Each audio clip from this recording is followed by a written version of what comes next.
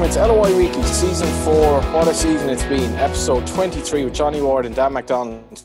Today's guests, Robbie Benson and Stephen Folan, both ex-Dundalk, one of whom played Dundalk at the weekend, the other of whom will be playing Dundalk this weekend. And it's Dundalk that we'll be talking about early in the show as well, because they're into the Europa League, rather.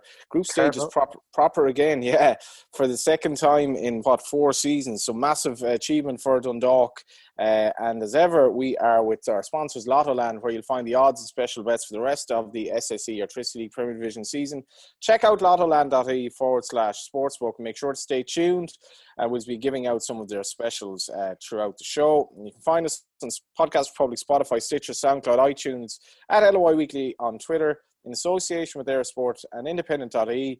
Early bombshell just before we came on the show. Galway United, 2 players testing positive for COVID. The game against Drogheda at the weekend is now called off. This shit just is real the whole time. It's just never ending, really. And that's a massive news, really, for the League of Ireland this weekend. We also have Darragh O'Connor leaving Cork City, and we have some interesting stuff from Filippo Giavagnoli as well. And before all of that, we have Dan McDonald in the house. How are you, Dan? Hey, Johnny, Lots happening. Yeah, lot going on. I suppose there could have been more happening if we'd gone to level 5. So I think in some respects, we can...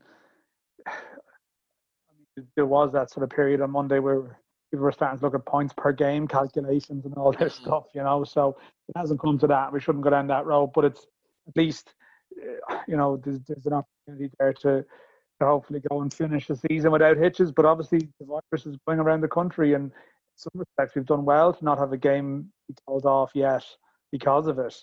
We've got from 31st of July to here. But I suppose... There was one Waterford game called off, wasn't there? Yeah, but that was called off on the basis of the false alarm, I guess, One to be called off on account of... No, it's a valid correction, to be fair.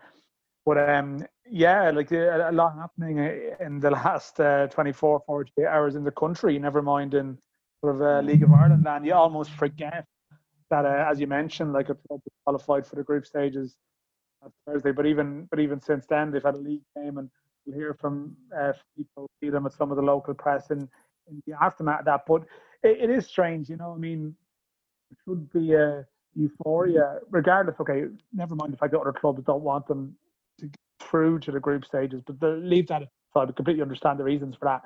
It's like a general feel-good vibe around the club qualifying for group stage football and for the league, etc. And then you had the excitement even of the draw on Friday and getting a great draw, really, with Arsenal. But I don't know, even the last couple of days or the last 4 days, it does feel very different in so many ways to 2016 and 2011, because we spoke about this last week, but the reality now with the fixtures coming out that there is no plan for fans, and even the stats of the home games now and who will be there and what type of events they will represent. I'm hugely conscious, and I have been throughout this, that there are people listening to this who haven't gone to a football game since March. And we are the ones that I know we've, both myself and yourselves, have been able to go. The more I'm going, I have to say, the more I feel that I'm not really missing out that much. You get that insight and you get to be there, and of course you have the structure and just be around it and stuff. But they're not events, they're matches. And I think that the group stage is so... I think of the group stage in the past, and I think of events. I think of Spurs and Rovers, one of the best games I was ever at. I think of PAOK and Rovers. I think of Alkmaar, which was brilliant. Absolutely up there with anything. You were at that one as well, and I'm probably not looking. You're looking ahead to the games in the coming week the same way. I think it's an amazing story, but it's more an amazing story really about, in COVID times, the Filippo angle, money coming into the club, which was losing money, and there's a sense of security and stability. And there's an element of kudos to the wider public, I guess, to some degree. We're not going to have those nights that we did have before, and it's a bit deflating, but we have to be grateful for what we have, and what we have is a good thing to have. But it's excitement and buzz that should be there hasn't really been there. I think it's pretty obvious why. Yeah, I completely agree. And we do have an awful lot to talk about today because, we had the live game, Shamrock Rovers, Sligo Rovers, some unbelievable play from Jack Byrne. He's in the Ireland squad. We'll talk about that, and we'll talk about the 21s. We'll talk about Gary Rogers as well, I think, with the two lads, his former teammate. But Dan, you played this audio to me there earlier today from the Giovanni interview with a few local hacks. Now, the dynamic between the manager and the local journalist is probably always a little bit different. Now, for Giovanni, this is obviously different again in that he's he probably never really heard of Dundalk, not to mind the League of Ireland, and now he's come in and he's getting to know these characters. But what you played was quite interesting, and I'm sure you found it interesting as well. Yeah, well, let's listen to it. If you can just provide some backdrop to this. He's obviously talking to local journalists after the game. Yeah, so it's after the game of Finn Harps on Sunday, and in the context of reports, 48 hours previously, or maybe 24 hours previously, that he was going to be offered the job full time. And James Rogers is there. Jerry Malone, who posted this audio up, and Barry Landy and Niall from the Democrats. So it's just a section where they're discussing, I guess, this result against Finn Harps. Where does he stand for the job? And the broader direction of the club. Yeah. It's gonna be crucial to win next game, and then even the next, and then the next, and then the next. We have always to win here, and it's never enough. Yeah. I learned that, but that's fine. It's a challenge that we accept, and I am even more motivated now. Even more.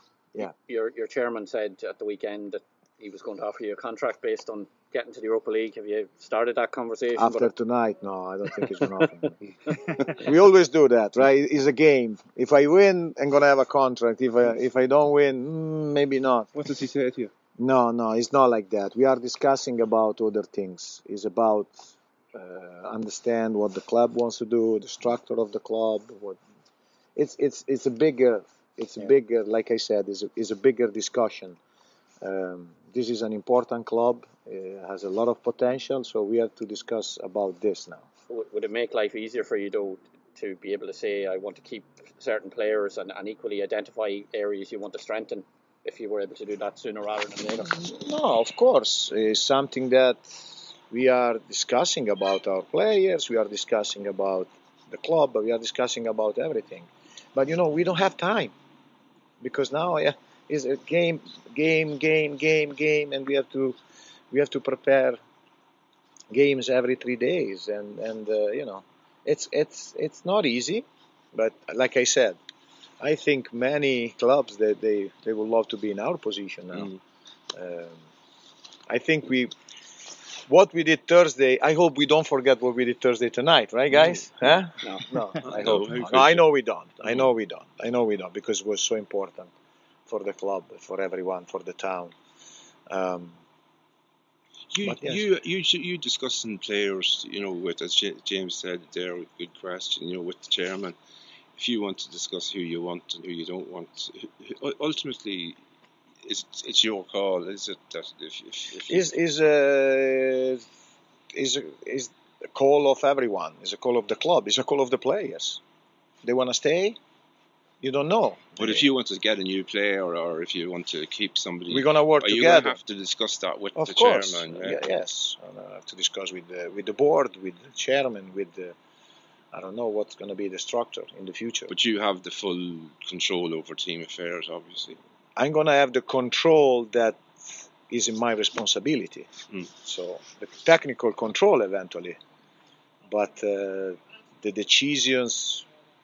The other decision, we have to make the other decision together with the sport. But team selections are your choice, aren't they? I mean, they're not. What do you think? I would say it's you. I think this is a stupid story that the chairman decided the formation. No. You don't think that story's true, no? No. With the previous manager, no? I don't think so.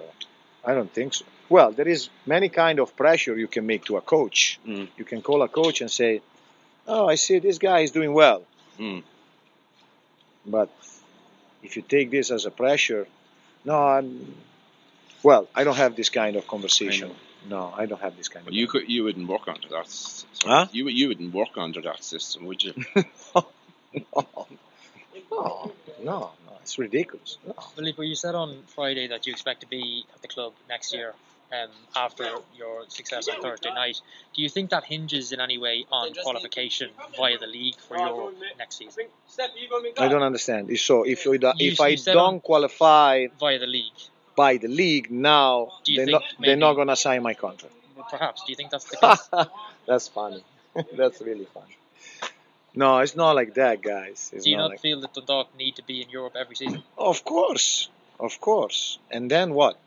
What do you? I don't understand what you wanna say. Well, I'm just curious. So you wanna find a way to don't make me sign the contract. So now, the Europe is not enough anymore. Now, if you don't qualify next year, maybe they don't offer you the contract. Well, they're different.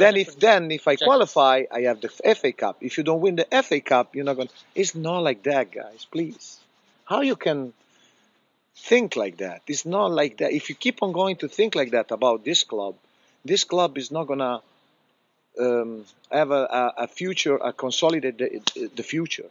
You understand what I mean? You have to build a kind of structure in the club. If you keep on going to think, the man didn't win the game, okay, so you build and you destroy. You build and you destroy. No, it's build, and then you can consolidate, implement. But it's not working like that. He has offered you a contract, has he? Chairman. And this is our private conversation. Yeah, I'm sorry, guys. I know. I can understand that. Yeah, no, just wondering. We are discussing about everything. Yeah. We are so busy on what we have to do that now my contract is secondary. Don't forget to visit lottoland.ie/sportsbook, where you'll find all the odds and weekly special bets for the SSE Airtricity Premier Division. Last week, Lottoland gave out 2 winning price boosters: Dundalk -1, never in doubt, and a Dundalk Celtic double to qualify. This week, they're boosting a League of Ireland home treble of Bow St. Pat's Waterford, boosted from 9-1 to 11-1. And dare I say it, with what's going on today, I think the odds are going to contract actually of that. So get involved, 11-1, or have a look anyway. That's lottoland.ie/sportsbook. The two of us were on Off the Ball the weekend. Obviously, we're discussing James' story that's, now again, whether or not he's actually going to be off the job or not is actually a bit of a moot point, because it could be a bit of a solo run by the chairman and so forth. But by all accounts, he will be offered the job. I think this is absolutely absurd. It's far too early to be doing all that. But I don't know. There was a touchiness there, Dan, that I didn't think was necessary, in the sense that it was one game. They got to be beating Finn Harps. Really, they're not guaranteed European football next season. And I felt it was maybe he let his guard down a bit in terms of the way he responded to some of those questions. I'm not sure about letting the guard down. I mean, or not letting the guard down, but he revealed another side of his character. It's all sweetness and light since he get in. But I don't think there's such a thing as a good manager who doesn't have in a hedge, that will have their scraps with the press, get annoyed after a game. I think he's done. I think if you trace it back to where he started, and I know we're not going to have the discussion again, but clearly they were fortunate with 2 out of the 3 draws that they got in the Europa League. But they still did a good job. They had to go and do it. I think he spoke well after the game on Thursday. He acknowledged they didn't play well, which is, I think it's fair, that they really only played well for a good 15-20 minute spell before half time, which showed. But I think to be fair as well, nerves, a lot of other factors. You have to understand that was a big game, and how many cup finals in the Aviva have we gone to which haven't been good because teams have had nerves? So you have to give a bit of that. But anyway, it's generally been, everything has been done right. And then I just think with the game on Sunday against Finn Harps, I don't know if we showed that game enough respect with the changes that were made. I think with the 5-day gap between the Harps game and the Pats game, I would have thought there was an opportunity to start maybe with a stronger side and then bring out the specials in the second half. If needs be.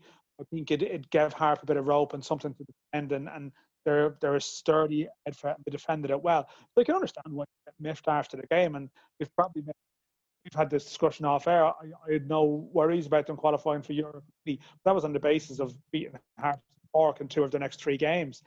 Now they've just made it a bit, they've still got the games in hand, but they've just made things a bit testy. But anyway, I had this discussion off the ball the weekend. I would have had the view that I understand why they would offer the job permanently. It's very hard not to when someone... They or he would offer him the job. Yeah, well, that's true. But it's very hard not to when they've qualified for the group stage. You need to plan for next season. So at some point, you need to know who's making the decisions. Yeah. But obviously, there's elements of that discussion there. I think it does back up my argument to you. For every game, this is in danger of becoming a talking point and becoming a pain. Like, I do take his point on that. Good win, Filippo, if they gave him the job.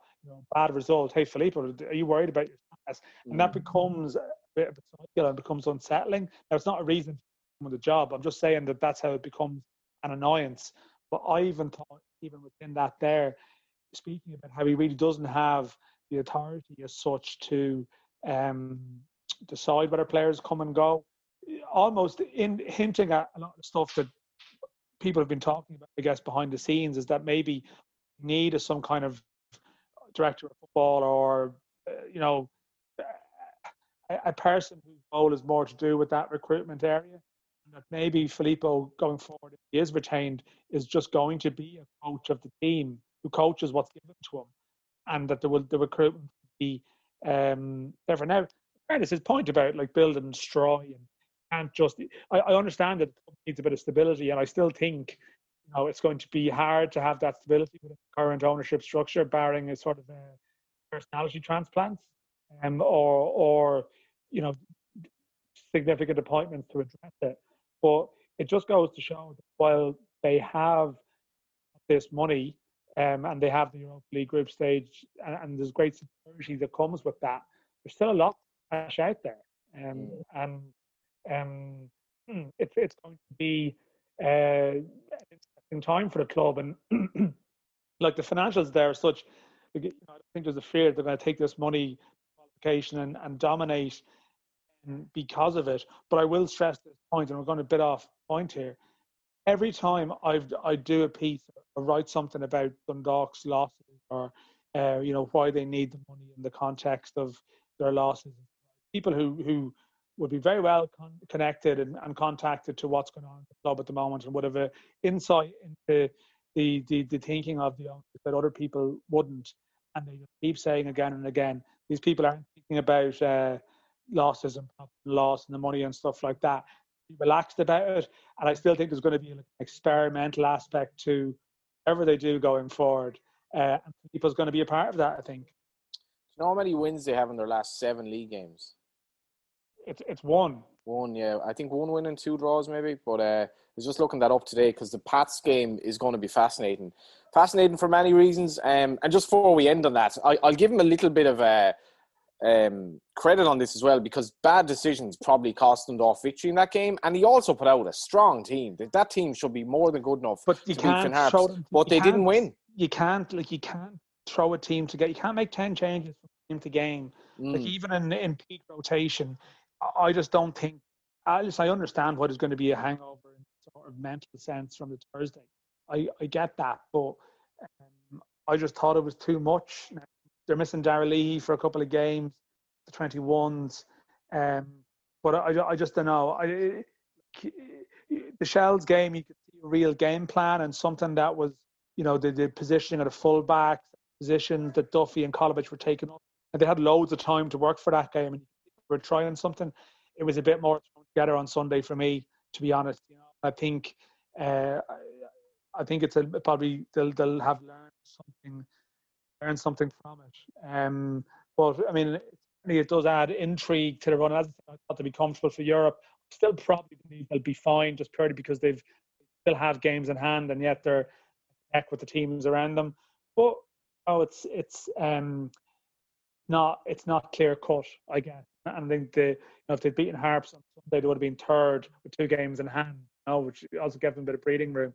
They've just made it a bit complicated for them now. But don't take away from Harps either as well, that what we see with Harps towards the end of seasons, and it's like the Ollie Horgan effect, that as seasons draw to a close, like you sort of forget that a lot of the teams are in their 10th or 11th games since the break, and they're sort of, this is normally when seasons to take shape a bit, like when you on where you're at, and like Harps just had you're watching the game same as me. I didn't really feel they were going to score, even when the players were second half. I didn't. And and like that's something for sturdiness. And so you have the situation there where you have Harps in a sort of a relegation battle with Cork, who today we hear that Darragh O'Connor has left the club.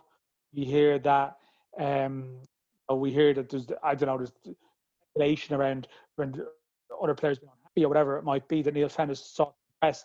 Like they seem to be other, some discussion about tweets from accounts, and all sorts of stuff that seems to be caught in with a general disharmony, whereas Harps, in fairness, look solid. 100%, yeah.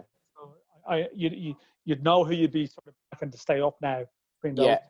I think that's exactly the point. I think a lot of people will be thinking that Harps have the know-how to get out of this position. They major in getting to a playoff and surviving it. And Ollie Horgan coming out after the game and basically saying, point against Dundalk is the same as a point against anyone. It's just a point. I thought it was just brilliant. I just love the man. Does Stephen Folan love the man, though? And what does Robbie Benson make of the visit of his old club on Friday? Let's get to the lads. Robbie Benson and Stephen Folan, how are you getting on, lads? Good, thanks.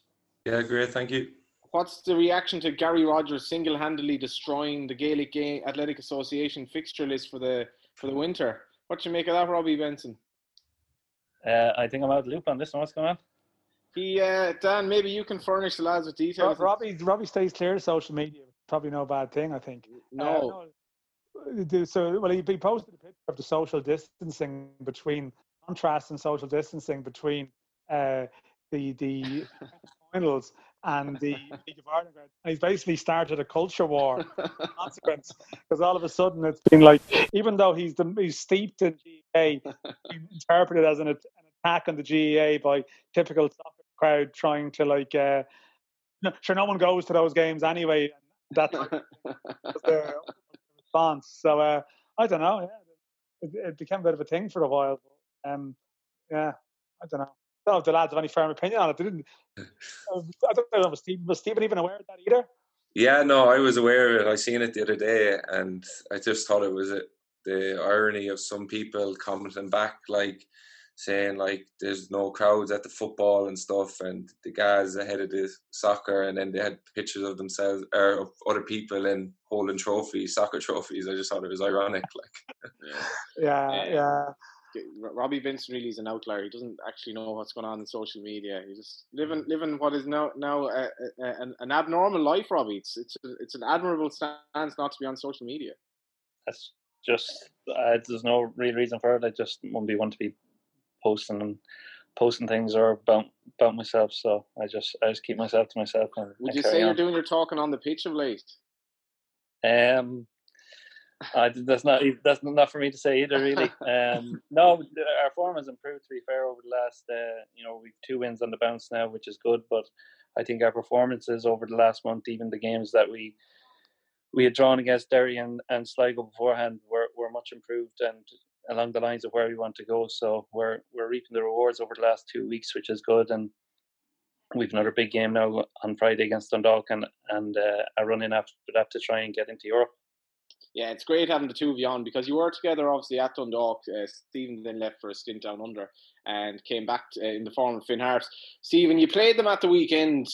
Most people wouldn't have expected you to get Anthony out of the game, but apart from a couple of sort of maybe 1 or 2, particularly one penalty shout, they didn't really create that much against you. And as much as Ollie Horgan said afterwards, a point against Dundalk is the same as a point against anyone, it was still a great point to get. Yeah, well, obviously, you look at that team that they put out, it could be made case to argue that they would beat a lot of teams in the league if they were a separate team. Like, so there was a lot of experience on the pitch for Dundalk and a lot of fantastic footballers. And I think going into the game, like, especially after them qualifying for Euro, we probably thought to ourselves, that potentially, like, we could, get something here. Not saying that they weren't focused or anything like that, but to have that incredible high on the Thursday and then to come out and play us then at Sunday, like, it's a big dip for them. So we kind of thought amongst ourselves that, like, if we were to get them at any time, like, potentially this was the right time to get them at. And, like, they had the Macmillan chance, I think, in the first half. But other than that, there wasn't really much in the game. And I know they dominated large periods of possession, but like defensively we were organised, and Ollie set us up to make sure that we weren't going to concede, and we're in the relegation battle at the minute. Goal difference could be massive, so to go to play the teams like, say, your Dundalks and your Shamrock Rovers, like, you need to make sure that you keep it to the bare minimum and not get hockeyed, because it could matter 4 games down the line or 5 games down the line. Did you think that were you surprised about that many changes? Because it was, obviously, as Dan said, it was 5 days since the game. It wasn't. No, it was 3 days since the game. Sorry, 5 from the next game. Yeah, a little bit.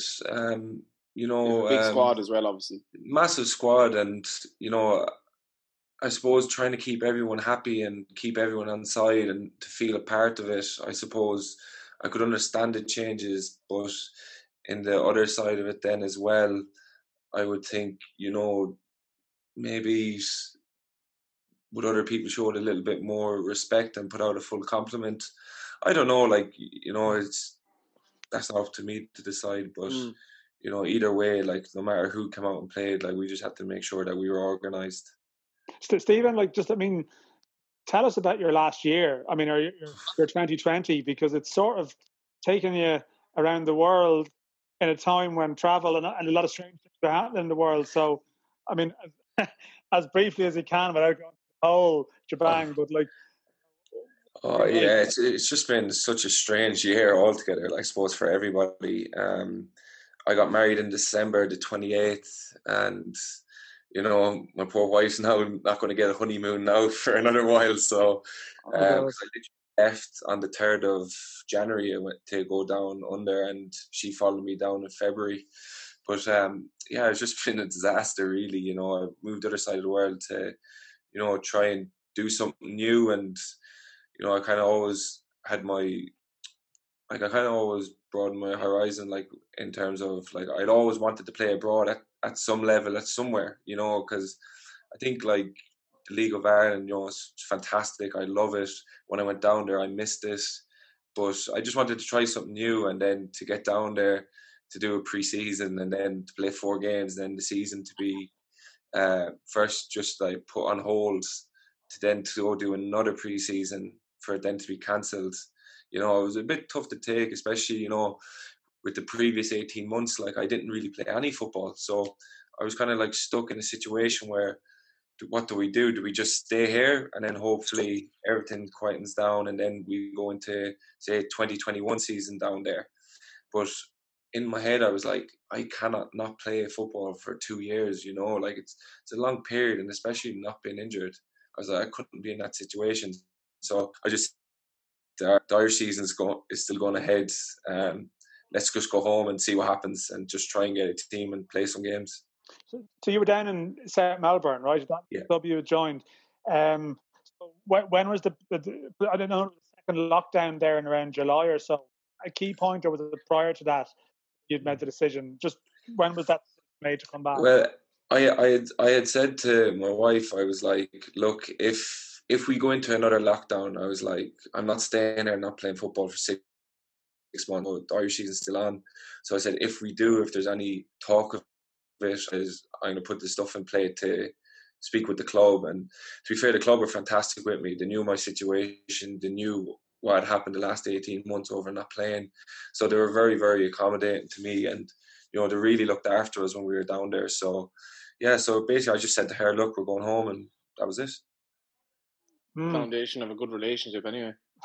Yeah, unfortunately. And were you signed full time down there, or were you looking at other stuff? Yeah, no, I was signed full time down there, but I was working on the side as well. So I worked in a call center for about 3-4 weeks, and just wasn't for me. Really? Didn't enjoy it at all. So when we went into the first lockdown, then my missus' parents actually came over to visit us for the Grand Prix, and obviously travelled all the way over for the Grand Prix. It wasn't even to see us, I don't think. They were delighted to see the back of us, and then the lockdown happened and everything started getting cancelled. So they were well, look, you're going to have to do something else here, like, because you can't be just sitting around the house for 6 to 12 weeks or whatever it might have been.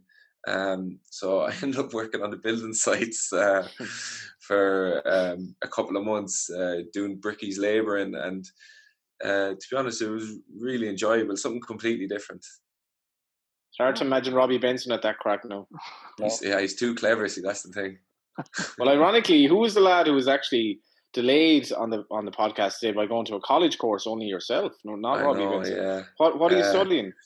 I'm studying PT, gym, and advanced sports psychology and nutrition and fitness.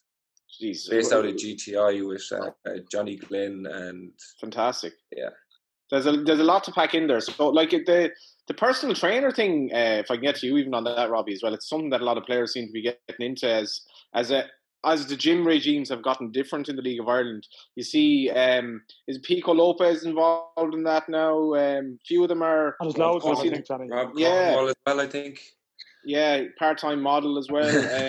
Obviously, Sullivan as well, who you would have played with probably John. Maybe earlier on. John Sullivan. Just something that, I don't know, it seems to be a nice side role for a lot of these players, maybe something they'll do afterwards as well. Yeah, it's a natural thing, I guess, for players to get into, in the sense that it's along the lines of training and what they're passionate about. So it's not really a surprise, and especially with that industry kind of booming over the last 10 or 15 years, that it's not really a surprise to see a lot of players going down that route. Just on Stephen as well. People wouldn't even remember that he played for Dundalk because he played that little, and he'd gone to and I mean that in without even joking, because I obviously am a Galway United fan. I watched a lot of you and Lee Grace playing together as centre backs. Like, what a Galway team that Shane Keegan actually put together that season. Somehow got relegated, but went to Dundalk and all the reports were like, geez, this lad's a proper player. He just couldn't get a game, and it's tough. It must be very tough. What was he like to be involved with, obviously? Stephen was brilliant for Dundalk, and any time he did play, and especially off the pitch as well. He's a great character, and he's a good friend to a lot of lads who were there and are still there. I think probably just the season Stephen signed, we actually went into the start of the season with a bit of an injury crisis at centre half, but Stephen was our only fit centre half. So then Dan Cleary, we had to bring in Dan Cleary, and then obviously another good player there, and more competition made it harder for Stephen to play. So that wins against him. You've done so well at Galway as well, Stephen, and I suppose your passing out from the back would be something that had earned you a lot of admirers, probably including Dundalk. I think it goes back to just like the foundation that I would have got at Newcastle, like, you know, that academy football type playing, you know. And like, funny enough, like when like the year that Keegan had that team together, I remember going into pre-season being like, Jesus, like, this is a good team. Like, we got like the individuals that we had in the team, you know, were all very good players, like, and had all done well at other clubs. And I was like, Jesus, I was thinking, you know, we could get like up and near Europe, like. So when the season ended the way it did, like, it was just so disheartening, and it was devastating, really, because like relegations aren't nice, but especially like for your hometown team, like, you know, like when I grew up, like, would I have said I wanted to play for Galway United? Probably not, because like Galway wasn't like a massive successful team, you know, like they'd won that trophy with Johnny Glynn in, was it 91 or 91? Yeah, 91. So it wasn't if it was like a big driving factor for me. It would have been like, get into the Ireland teams underage and go to England and stuff. But when you come back, and like when I came back 2013, obviously, or 2013, yeah, there was no Galway at the time. Like, they were just up, back and running. And I suppose for me, it would have been an easier transition to come back from England and to start fresh with Galway. But I didn't get the chance to do that. And obviously I went away and played for Limerick, Sligo and Cork, and then I got back to Galway. And then when I got back to Galway, I suppose that was when, you know, I really found back that love and that passion, and, you know, that sense of like the meaning playing for your hometown team. You know, it was really good for me. And then we obviously got relegated, and then when Stephen Kenny rang me, like I genuinely thought it was a wind up. Like I was like, how can you go from being relegated to going potentially playing for Dundalk? Like I couldn't understand it. So when he rang, like, and I was told it was actually Stephen Kenny, I was like, Jesus. I was like, my week is. He's like, I get this all the time. No, it actually is me. Yeah. yeah. So obviously, then I went into Dundalk and I'd done very, very well in pre-season. I think I scored 4 out of 5 or something like that.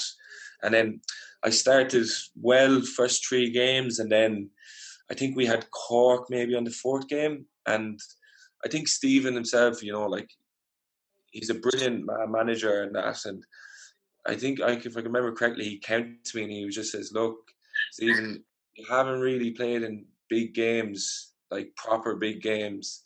So he says, I'm going to go with X, Y, and Z. I said, look, completely understand that. And he obviously went with, I think it could have been Sean Hoare maybe and Dan Cleary, I think, which is understandable. Like, Sean Hoare had played in a lot more bigger games, and Dan Cleary at the time was probably in better form than me. So I understood it completely, but it was just his whole way of managing the situation. And when he came to speak to you, like, he spoke to you with real respect, and he said, look, you'll get another chance, and I did. And then it was probably my own doing then after that, because he'd give me the opportunity, the chance, and I mentally wasn't prepared as what I could have been. Do you know what I mean? I probably hadn't been used to that level of probably pressure of like titles, and like you have to be a 9-10 out of 10 every week, like, that's the standard. And maybe I could be being a bit harsh on myself, I don't know, but probably making 1 or 2 mistakes in pre-season probably put a little bit of doubt in Stephen's head, especially like towards the big games. Very, very honest. And then how did you find last year then? I mean, it was a different animal. Yeah, it was probably the hardest year of my career for probably loads of different reasons. And I don't really want to get into it really, because I don't think it's fair, but it was really hard. But the one thing what I'd say is, like, when I was there, whilst I was there, like, I genuinely loved going into training every day. Like, even I knew on a Monday or Friday I was never going to play, I wasn't going to play, but I just genuinely loved being around that group of lads, the standard of the football, the professionalism, everything about Dundalk. Like, after we'd played them, when I was at Limerick, and the year they came second and then they won the league, you're kind of aspiring, right, I'm not going to go to England, the next best thing is at Dundalk, like, and they went on the European run. So all these years you're kind of building up to that moment, and then to get there, and then for it not to really work out, it is a bit tough to take, because you've been training for years since you've come home to get to this moment, and then it doesn't work out. But all I can say about my time at Dundalk is I genuinely loved every minute of it, and however many times I got to play for Dundalk, I genuinely loved this, and Just on that, like, how hard is it to be able to go in? We've some noise in the background somewhere. We'll try to get that sorted. It could be you, Dan. Is it? See, is it me? Stephen and Robbie have gone quiet, so they're either lying or they're not owning up, or something's going on. How hard is it though to go into training? And as you say, you're not playing. You're not going to be. Not only are you not playing this week, you're not playing the following week, and you might be a bit out in the cold, and you can still go into training and be professional enough to actually be professional enough just to actually enjoy it and kind of give your best, because it can't be that easy. Yeah, like, it's not. But the one thing in that whole situation, like, I would never want someone to turn around and be like, he's this, he's that, he just gave up, he didn't work hard. Like, just the non-negotiables of being a professional footballer, I felt like that was the least what I could do when I was there. Like, it wouldn't matter if I was a 10 out of 10 every day in training or anything like that. I knew I wasn't going to play. And, it was made quite clear to me, at various points. But, look, it's tough. But when you have teammates like Dundalk, like, honestly, like, they helped me through some tough times when I was there. And, every now and again they would come to me and just like, keep plug away, you're doing it for yourself. Like when the season's over, you'll be looking for a new club, and you just got to make sure that you do all the right things here, because like especially in Ireland, like football is such a small game. Like everyone knows each other. Like opinions and that like go a long way. So I just felt like I always had to carry myself with respect and just do everything properly. I suppose, Robbie, that point's been made a lot. You're not there anymore, but they just seem a fantastic bunch of players. You were obviously one of those that he's referencing there, but good togetherness in that squad over that magical spell that you had there. Yeah, a great group of professionals, players and people as well. And just on Stephen, when he was out of the team, like it's not often that the person who isn't playing is one of the most jovial people in the squad. Like Stephen came in every day to train and would, put a smile on everyone's face and always laughing and joking, despite not being in the best place himself in terms of not playing. So it was actually like he had me through it. He was, very important to me in the time that I missed last year. My broken leg, being in the gym all the time, he was always putting a smile on my face, as down as I was. And even then, when I came back and I broke my rib and punctured my lung against Karabag last year, and Stephen came to visit me in the hospital, and as much as I wanted him not to make me laugh because of the pain I was in, he helped himself. So it was a great couple of years for the two of us there together, and then myself as well beyond that. But two of us now are on to pastures new, and we'll be playing each other now in 2 weeks' time as well. Yeah, so your season last season, you've fairly given a synopsis of it there. That was it the first game of the season you got injured? Yeah, just after about 4 or 5 minutes. Yeah, so obviously, and then you mentioned the Karabakh thing. So how much did the shit show of your season, how much did that affect your thinking in terms of, I wouldn't mind just a fresh start here. Like if you had an amazing season with Dundalk last season, would that have made any difference? Or probably not, to be honest, in the sense that probably one of the biggest reasons that I left was that you just love Stephen O'Donnell. I wouldn't go that far, but probably the biggest reason was that I just felt that I had achieved everything that I could possibly achieve at Dundalk. Every trophy I had played in Europe in the group stages, and just for where I was in my life, I just wanted a new challenge and something different. So obviously, with Stephen taking charge at St. Pat's, it just felt like the right time for me to move on and search for something new with someone who, I respect, and I know how they view the game and how it aligns with how I would carry myself in playing football, and the style and the determination to succeed was aligned with me. So I just felt it was a good opportunity, and one I might not get again. Now, how would Vinny and Rory Higgins react to that when you say, well, I fancy leaving? Because I imagine from the outside looking in, it's like, well, why would you leave? Like, you've been such a good player for this. You've had great memories. Why would you go to join a team that might be at best in Europe next season? Or did they just understand that, life is life? Yeah, well, obviously they were a little bit displeased at the vote, but it was no slight on any person or anything wrong at Dundalk. It was just more where I was in my own life, and just that I wanted something different. As I said, I knew, if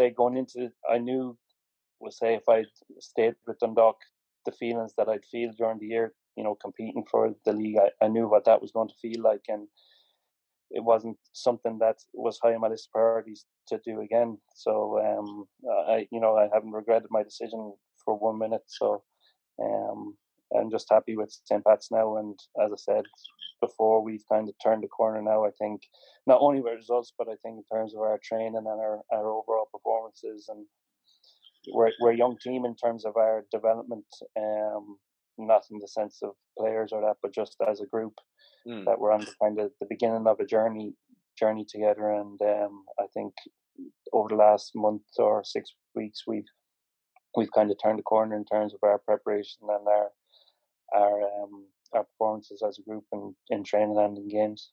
Robbie, like you've always signed 1-year contracts throughout your career.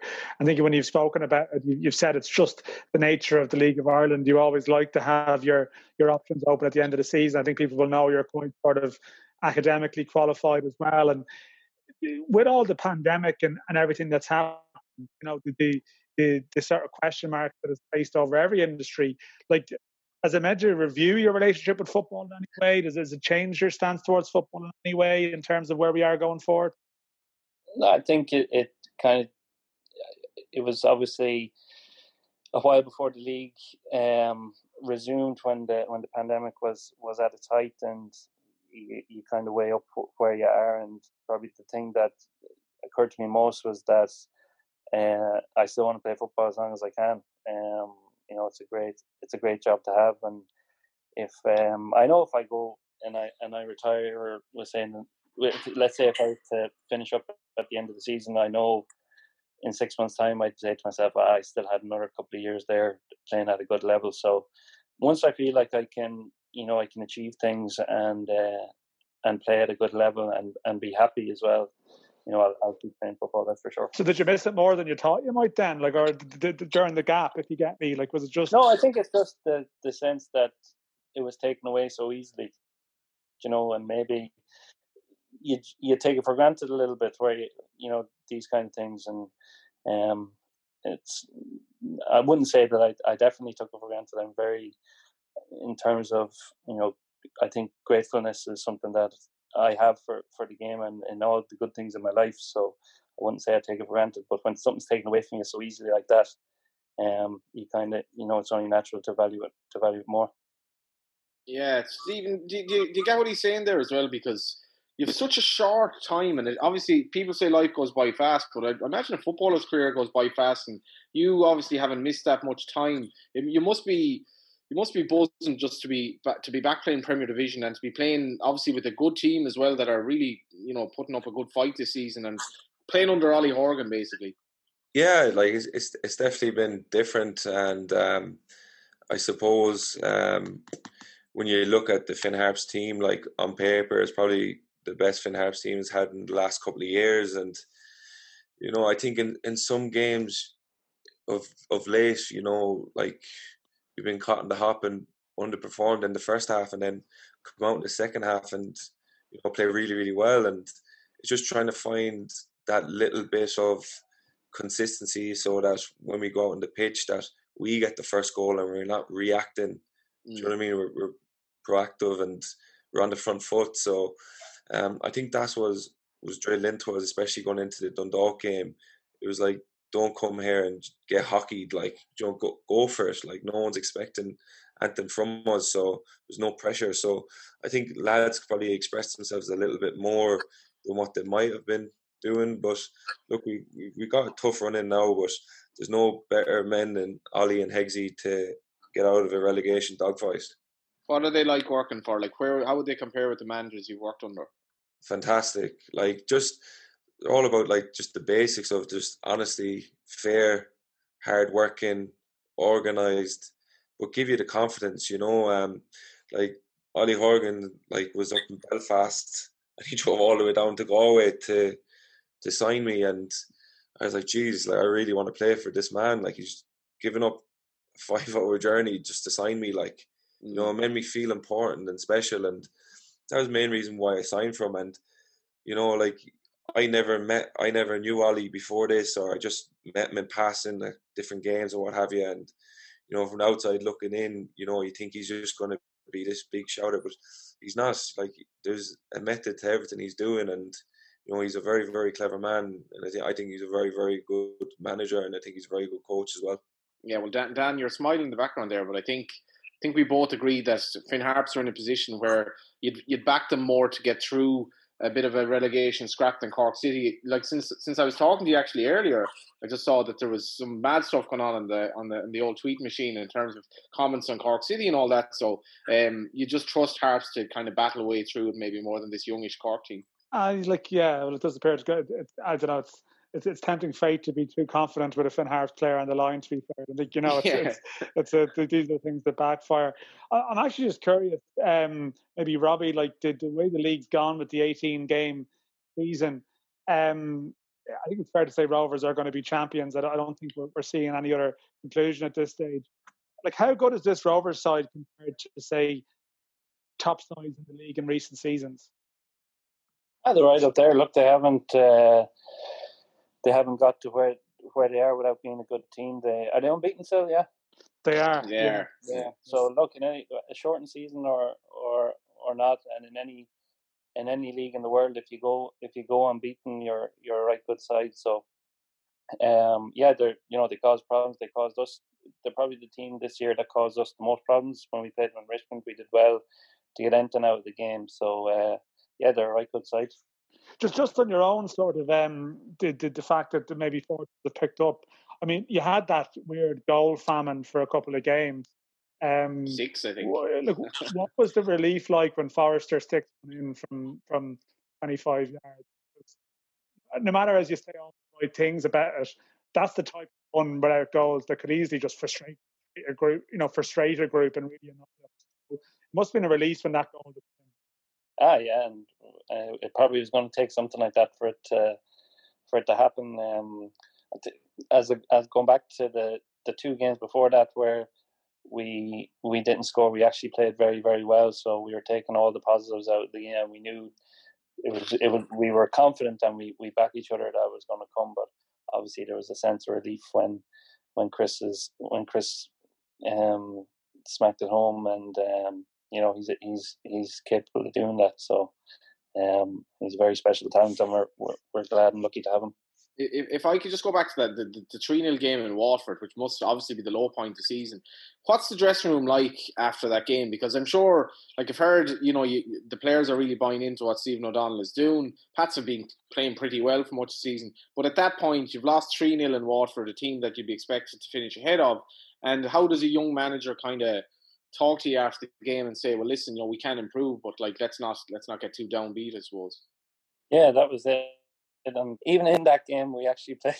I know I keep saying it, but we actually did play well, and we probably should have been 1 or 2 up before. We gave away 2 really, really sloppy goals on our part. So, we took the positives out of the game, and sometimes in football you win games where you play terribly, and sometimes you play well and you don't win. So you have to kind of be objective, and obviously you want to try and win every game, but you have to be objective, and on that night we probably did more good things than we did bad things. So, even though it was a low point, we were in the dressing room for a while after, talking through things, but it was all very positive. And I think maybe on the other hand, if we had gone negative on ourselves after that game, we could have went on side. But after that, we bounced back very well, and we're unbeaten now in the last 4. What sort of lads are they that a lot of whom you wouldn't have known? I suppose are you a good squad? Great fellas. I think there's a lot of young players there who are developing and learning, and then you have the likes of Burmo, Brendan Clark, and Chris Forrester, who've been around the league a long time, who are very important players for us in terms of their experience. So it's a really good mix, and I think we're only going to get better as time goes on, the season goes on, and into next year as well. Well, this sets us up lovely for this game on Friday, because Dundalk have come in with they've won 1 in their last 7 in the league. That is an actual stat. You've come in. You and Chris Forrester would be recognised as 2 of the best midfielders on your day in the league, and that's not to mention Jamie Lennon. Midfield is going to be interesting, but you must be going into this game not afraid anyway, and obviously cognizant of the fact that a win is massive if you're going to fight for Europe. Yeah, we had a good game against them up in Oriel. We were disappointed to only get a draw on the night, and we'll be going into the game on Friday to win the game. Obviously, underestimate Dundalk at your peril, but we'll go 4 points clear of them, albeit they'll have 2 games in hand. So if we do our business, if we win every game at the end of the season, the pressure will be on Dundalk to win all theirs to finish ahead of us. So that's where we want to be. Do you have any strikers there? Sorry, Robbie. I know Georgie Kelly can't play, but are you going to be up front, or have you any strikers at all available on Friday? We'll come up with something. He's not going to. Stephen O'Donnell will probably fine him if he starts talking about that type of stuff. You know what he's like, Johnny. Yeah. Just before we finish up with you, sort of we can't really not mention it this week, because obviously Slovakia game is on, and it's such a big international week as well. I mean, Stephen, your game is off versus various co-op. Like the fact you know the current manager so well, you've worked with him, make you even more involved when the team gets on. I'm sure your friends or people are sort of maybe even more interested in your views on him now, Ireland manager. How do you feel about it? Yeah, I think I can only speak for myself, especially since he's been appointed. I'm definitely taking it in a lot more, and I'm a lot more interested than probably what I was previous, just because just the type of football we played, and just it wasn't something that I liked watching anyways. But I just know with Stephen and the type of football he wants to play, and he wants to extend a belief across to the players that they can play this way. And I think it's very refreshing to see that now, especially I'm 28 now, and I can't say in any internationals that I've watched we've seen anything different. We've just seen long ball and get up the pitch and play off seconds and relied on, say, the likes of your Robbie Keane and all that. But I think with Stephen involved, and especially like Higgins as well, watching the news yesterday and just seeing the two of them on the telly, mad, isn't it? Laughing to yourself, because it's just great to see, he's worked really, really hard to get to where he is, and he 100% deserves it on the merits and everything he's achieved. And I definitely think he's the right man for the job. And especially when you come out and you hear O'Dowda saying what he was saying about he's never been involved in a camp like this, the attention to the detail. And O'Dowda definitely wants to start on Thursday anyway. Yeah, definitely. But no, it's great to see, and as I said, it's great for the league, for young managers and that who have aspirations to go on and do well in their career, that there's definitely a pathway that you can be the Ireland manager if you do well and you're successful in Ireland. Yeah, I mean, Robbie, the same to you. I mean, although I assume you've forgiven him for not bringing you in for training, or what was going on that he brings in Lee Desmond and a couple of others, but did you not fit the bill for the position he needed for the 11 or something? It was position specific, so that was that one. But obviously, as an Irishman, everyone wants the national team to do well, but I think for the players who played under Stephen now, there's an even more of a want for the team to succeed, so that not only that the country said, but that Stephen himself is successful in the job. And I don't think there's any player who's played under him that will want him to fail in any way. They'd only want for him to be successful and have a good stint as the Irish manager. It's interesting you brought up those players being brought in. I saw Luke McNally was invited in to train with the 21s as well. How's he been getting on at Pats? I know he came back from Drogheda, earning rave reviews in the first division. Seems to be really grown into a proper player. Oh yeah, he's a fantastic talent. He's as big, as strong as any centre half I've come up against, and quick too. So he's got all the attributes. He's still learning himself.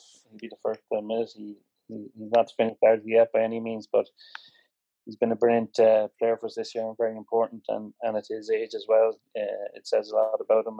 And I'm sure he's going to have a great career. Lads, listen, I'm going to say it's been great to have you both on today. We appreciate your time, and hopefully Ireland did a business, and hopefully when you're still friends after your game in a couple of weeks' time anyway. And I'll kick him a couple of times.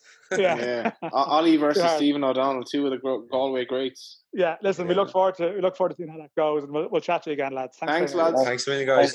All the best. Earlier on, we gave out Lottoland's League of Ireland Price Booster. Don't forget you can get great prizes and Price Booster in the Premier League and European qualifier markets also. And this week, Lottoland will be boosting Ireland from 9-5 to 9-4 to win in 90 minutes versus Slovakia in the European 2020 playoff semi-final. You know it makes sense. Visit lottoland.ie/sportsbook. Thanks to the lads, two ex-Dundalk players. Interesting time for both of them actually in terms of the season that they're having. And Robbie Benson not on Twitter. It's almost like, why aren't you on Twitter? All the people to ask, Johnny. All the people to ask. He's just too cultured and intellectual. Well, I did make the point the other day. The best thing about social media, particularly in journalism, is get real flavour of what other people are thinking. The worst thing about social media is getting a flavour of what other people are thinking. You don't need to know that some opinions exist out there, but hey, maybe people say that about some of our opinions. What we do know about social media is that it's all happening there today. Well, this is madness on the Cork City front.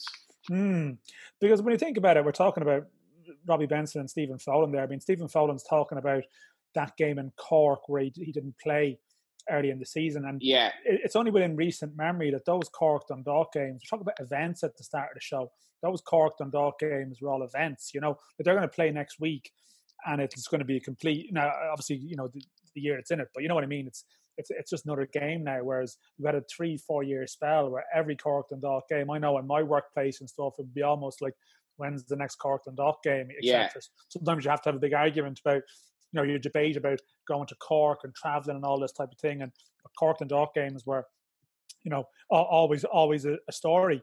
But now we have this situation where Dara O'Connor, who, of course, made his Cork debut in a President's Cup game against Dundalk, was described as the Irish Messi by our good friend Patrick Dolan. Who also described Stephen O'Donnell as a future Ireland manager. So he's described fully described you as a future Ireland manager at some point. But now we have a situation where in the midst of a relegation battle, Dara O'Connor was substituted at the weekend. Now I saw that there was a reference to, he was substituted actually during the first half. There was a double substitution when they were losing to Pats, and they were very poor in that first half. But I think there was some reference to Dara O'Connor shaking his head as he walked off. So today we have, unfortunately, my time at Cork City FC has come to an end, and what's been a very strange year for everyone. I'm disappointed to leave such a great club, especially with such important games coming up. I've known that the lads will give everything they've got for the remainder of the season, as we all know how much is at stake. I would like to thank everyone involved in the club for all their help and guidance over the last 18 months, as well as the supporters have been phenomenal with me from day one. Hopefully I'll see you all again another time with Dara, with 2 love hearts, 1 green and 1 red. I like that. Symbolize the colours of Cork City, I assume, and not just, you know, a propensity for emojis. But it does suggest that he didn't want to leave, or certainly isn't happy about the circumstances of leaving. And what we have earlier on, unfortunately, someone who was managing the Forest official account made a reference to a club being a sinking ship. It was obviously off the wrong account, and it's, you know, it's just bad luck. I hope it was anyway. Someone, I know it's clearly something like that. I mean, it just happens, but it's just fuels like the sort of, you know, fuel the sort of what's the word? You know, the sort of the crisis mode around the club. Like, it's not normal for players to leave at this point. The deadline is closed. There's nowhere they can go, you know, unless they've secured a move before it closes the window in another country, and it just all suggests that things are gone asunder there. You know, did you watch the Pats game? I saw that disastrous spell early on. I know they had a bit of a comeback. Clearly, the manager is looking for something, looking for a reaction if you make 2 changes during the first half of the game, and it's always humbling for the player that's taken off. It's very difficult. But it appears that Neil Fenn at the press conference today, speaking on Tuesday, said that he wasn't going to figure for the rest of the season. That was the bones of a discussion. So you have someone who's probably regarded as one of your more important players being told he's not going to play for the rest of the season. I mean, it's clearly a fallout no matter what way, no matter what spin you put on it. So it's just not what you need right now.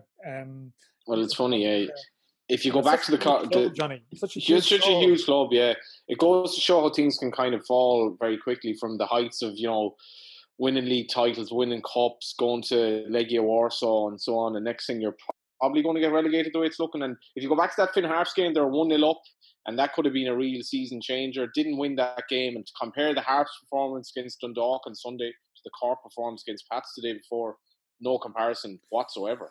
Yeah, like, I mean, I know that their plans for the season were obviously thrown up in the air, like everyone's, by what happened. And I mean, I suppose at the start of the season, there was, I mean, it's like a parallel universe now, but you had that hammering by Rovers, which I wasn't at. Then I was at the game against Dundalk a couple of days later, which I said it on the show at the time. It's one of the most one-sided games I've ever seen in my life. But the whole basis for it at that stage was, well, you know, they could not that they could write off a series of games, but it was a sense of to have these younger players, give them a series to bet in. Now, of course, then the focus changed, and you have this sprint to try and stay up, and they had to try and bring in experienced players.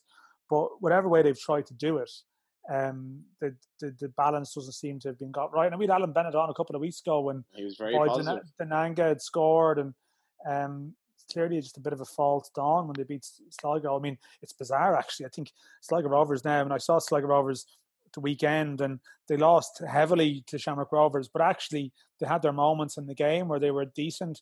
I think, if they do miss out on Europe and the European race is going to go to the wire, let's just say that they do, they might look back on that Cork result as a bit of an outlier in the sense of what actually happened there, because Cork don't look like they're a team that's going to take a huge amount of points off anyone else right now at this moment. It is sort of amazing actually we've got this far into the show without really talking about Rovers again. I wanted to they're winning the league so easily. They're winning the league so easily that it's almost, they're not necessarily getting that discussion week to week of how are they handling the pressure, and because it's been so comfortable. I thought a couple of things from the game. The Graham Burke goal and the move for the third goal Rovers got involving Ferrugia and Burke and obviously Jack Byrne, and Jack Byrne's pass. Anyone who's watching and just happens to kind of stumble upon a League of Ireland match, they'll just think, geez, that was proper play. And it's great to see goals as good as that. And it's the second time Rovers have done that in recent weeks. Because I thought Waterford, and actually the man just said this afterwards, I thought Waterford played well against Rovers for much of the game, got absolutely hockeyed. Sligo did not play that badly at times, got absolutely hockeyed. And one thing I took away from the game, which maybe looking a bit to next season, Reece Marshall, who came on in the second half and set up the Watts goal, he looks like a lad that's going to explode onto the scene, I think maybe next season or whatever, and give a lot of competition to Ronan Finn. He just looks a really quick player, did very well, I thought, when he came on. And then the ignominy of the Sligo result, as the game was over, he kicked the ball aimlessly into the middle of the pitch and I think hit one of the Sligo Rovers players in the back of the head just as the final whistle was going, if you watch it back. But Rovers are just been so much of a fait accompli for so long now. I'm excited about what will happen in the battle for third and fourth, and maybe the battle for the playoffs. I think Harps are what? Johnny, let me speak about Rovers. Just went on an absolute all these points I was going to come in, and then you were but you did say the situation with seven. Sorry, let me just clarify this. You did say we had an issue with their social media over the weekend. And by the way, I went for some steak the other day. It was lovely. Did I bring it to a nightclub as well? Reece Marshall. On Shamrock Rovers, it's just been, as you say, it's just the reason we haven't talked about it is it's kind of a fait accompli, and maybe we've other things to talk about. The reason we don't talk about them because every time we start a sentence about them, we start talking about other things that are more interesting. Yeah, because there's like the battle for Finn Harps possibly catching Shelburne for second last. Exactly.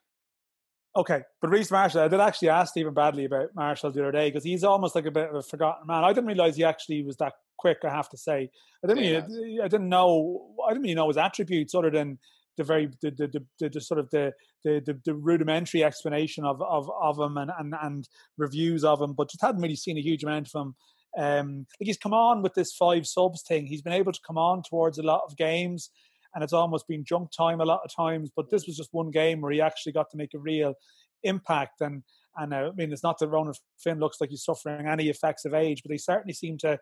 This is exactly what you want when you're a team that's at the top. Like, think of Robbie Benson, who was there previously, who was there with us before, on the show, that like his best, like that magic year in the Dog 2016, they only signed Benson and McElhenney that year. Yeah. Like everything was right, and they were just, and Benson and McElhenney actually, they got, like, they sort of grew into it, you almost have this bedding in period that you get up to the pace of this club and this level, and it's the second season sometimes or the third season, where they really take flight. So that is one thing that is striking. But I think anecdotally it took them a while to get used to the intensity of training as well. I think that it was a bit of a, but even if you're thinking of next season, imagine Scales, Ferrugia and Marshall as 3 of your back 5 in the. I think Ferrugia is not exactly tied down yet, so I think they might have to sort that one out. But there's no doubt Scales. I think I certainly, there was a view at the start of the season, like physically, could he sort of step up? That he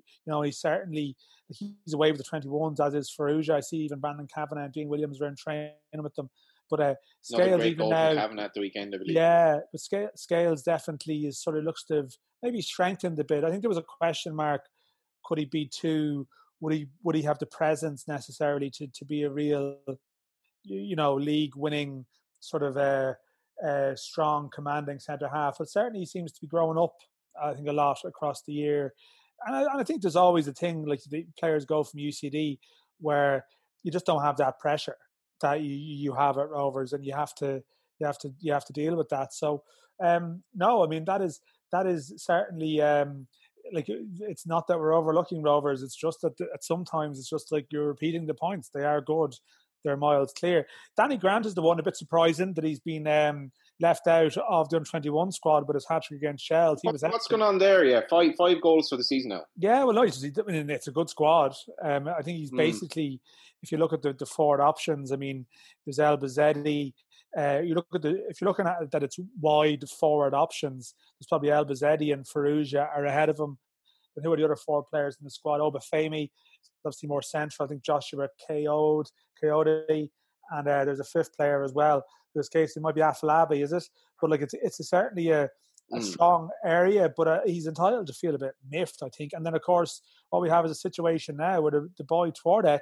Yeah, well, it's been a remarkable few weeks for him. I mean, there was talk of the Sligo game potentially being called off after the death of his cat, which must have been a big blow because he was very close to that cat. There were stories of him in Sligo walking the cat on a leash around the town.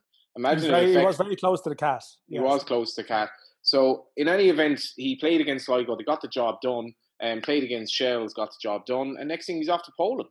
Yeah, to the Jagiellona Bialystok, which is a club that Killian Sheridan, it's probably wrong, but Killian Sheridan has played for the club, and but he's played for a lot of clubs. But that's where he's gone. We need him in the League of Ireland, don't we? He is an absolute cult hero. To be Killian Sheridan, yeah, no. But Twardek, I mean, I think Bows did okay to get a few quid considering he was at contract at the end of the season, and it gives Promise O'Macherry the chance to step up now. Have you ever been close to a pet? Actually, the dog we have at the moment.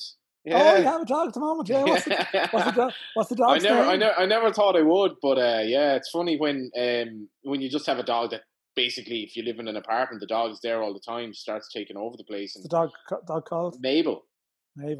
Oh, what's that? Yeah, there you are. Maybe he's born with it. Maybe he's Maybelline. Actually, you did say that one there. Yeah, but again, it did make me kind of like, I don't want to make a joke of it, but his cat did die. I mean, I was talking to Stephen Doyle before the game, and he was like, he thought all the Bows players, if they scored a goal, they'd tear off their shirt and be like Chris Twardek's cat.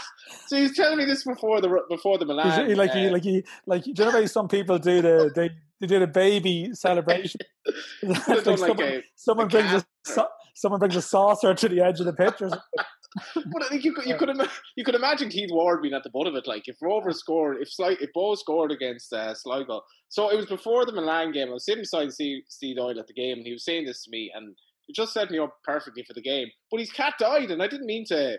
I mean, a lot of people get really upset when their you've upset a lot of people now with this. Yeah, maybe if it were a dog. I'm not sure with a cat though. I mean, cats are devious. I've never heard someone get that attracted to a cat before. He wasn't attracted. No, he was.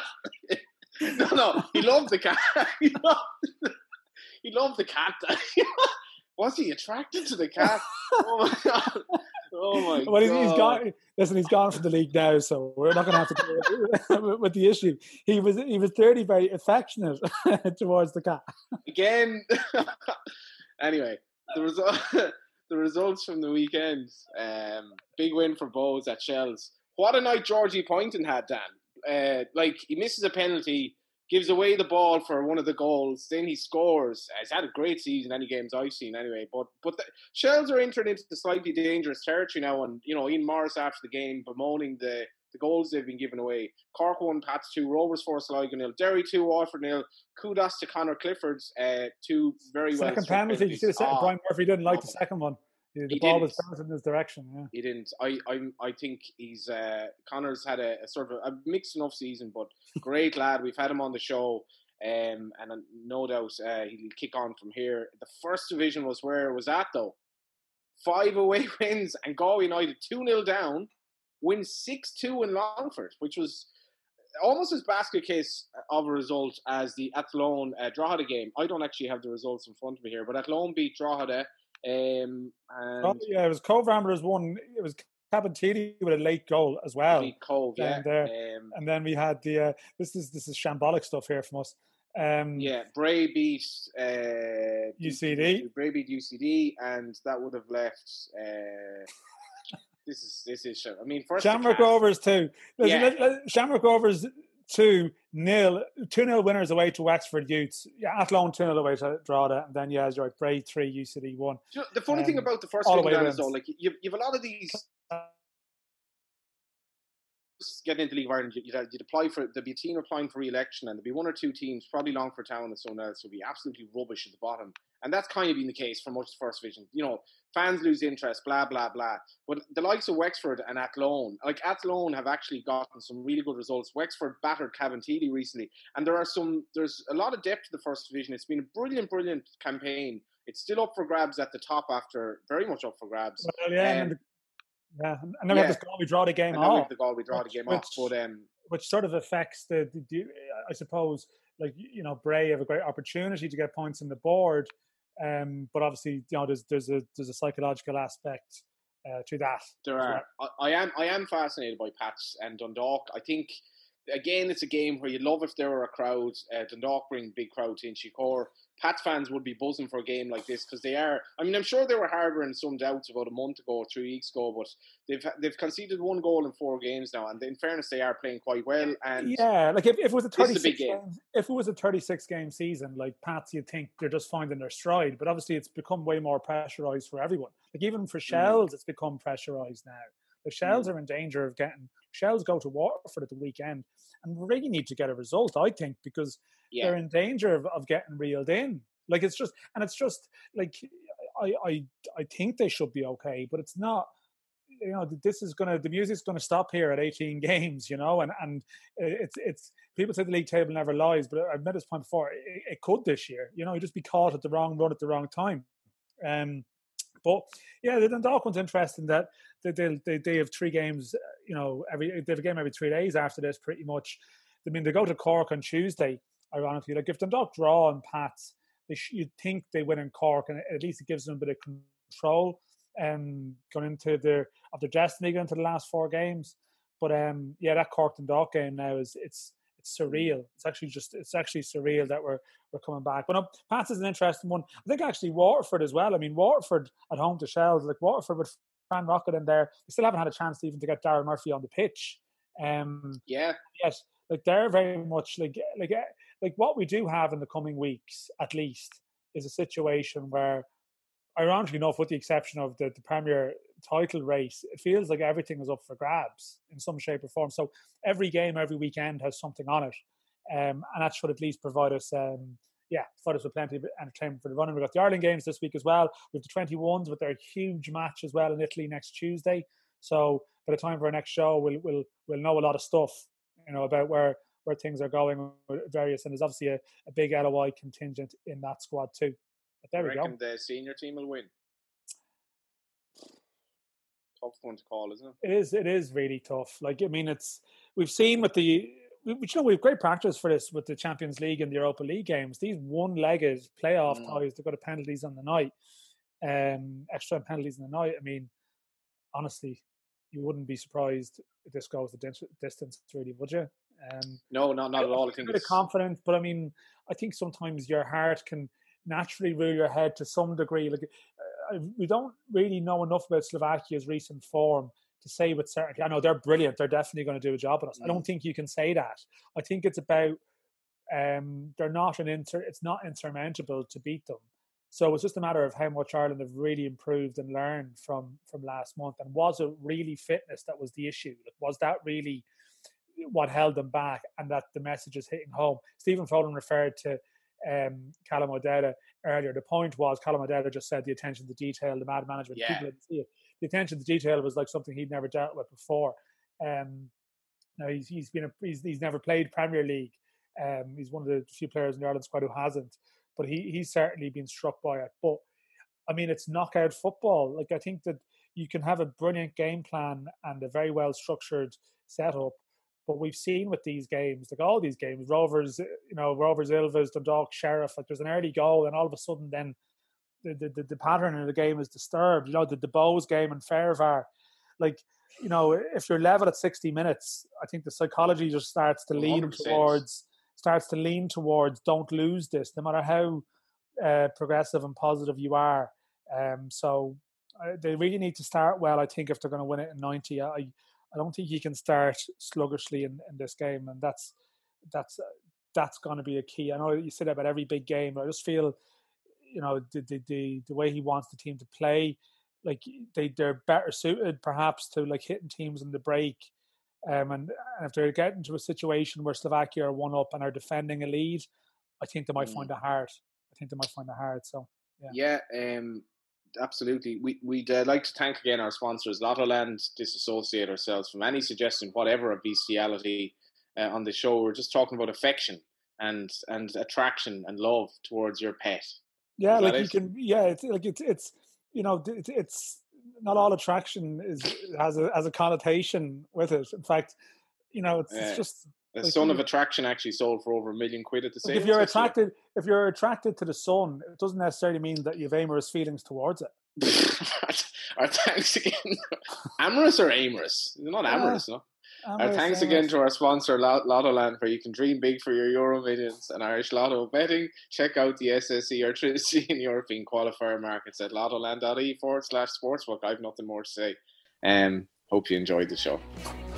Good luck. But there are limits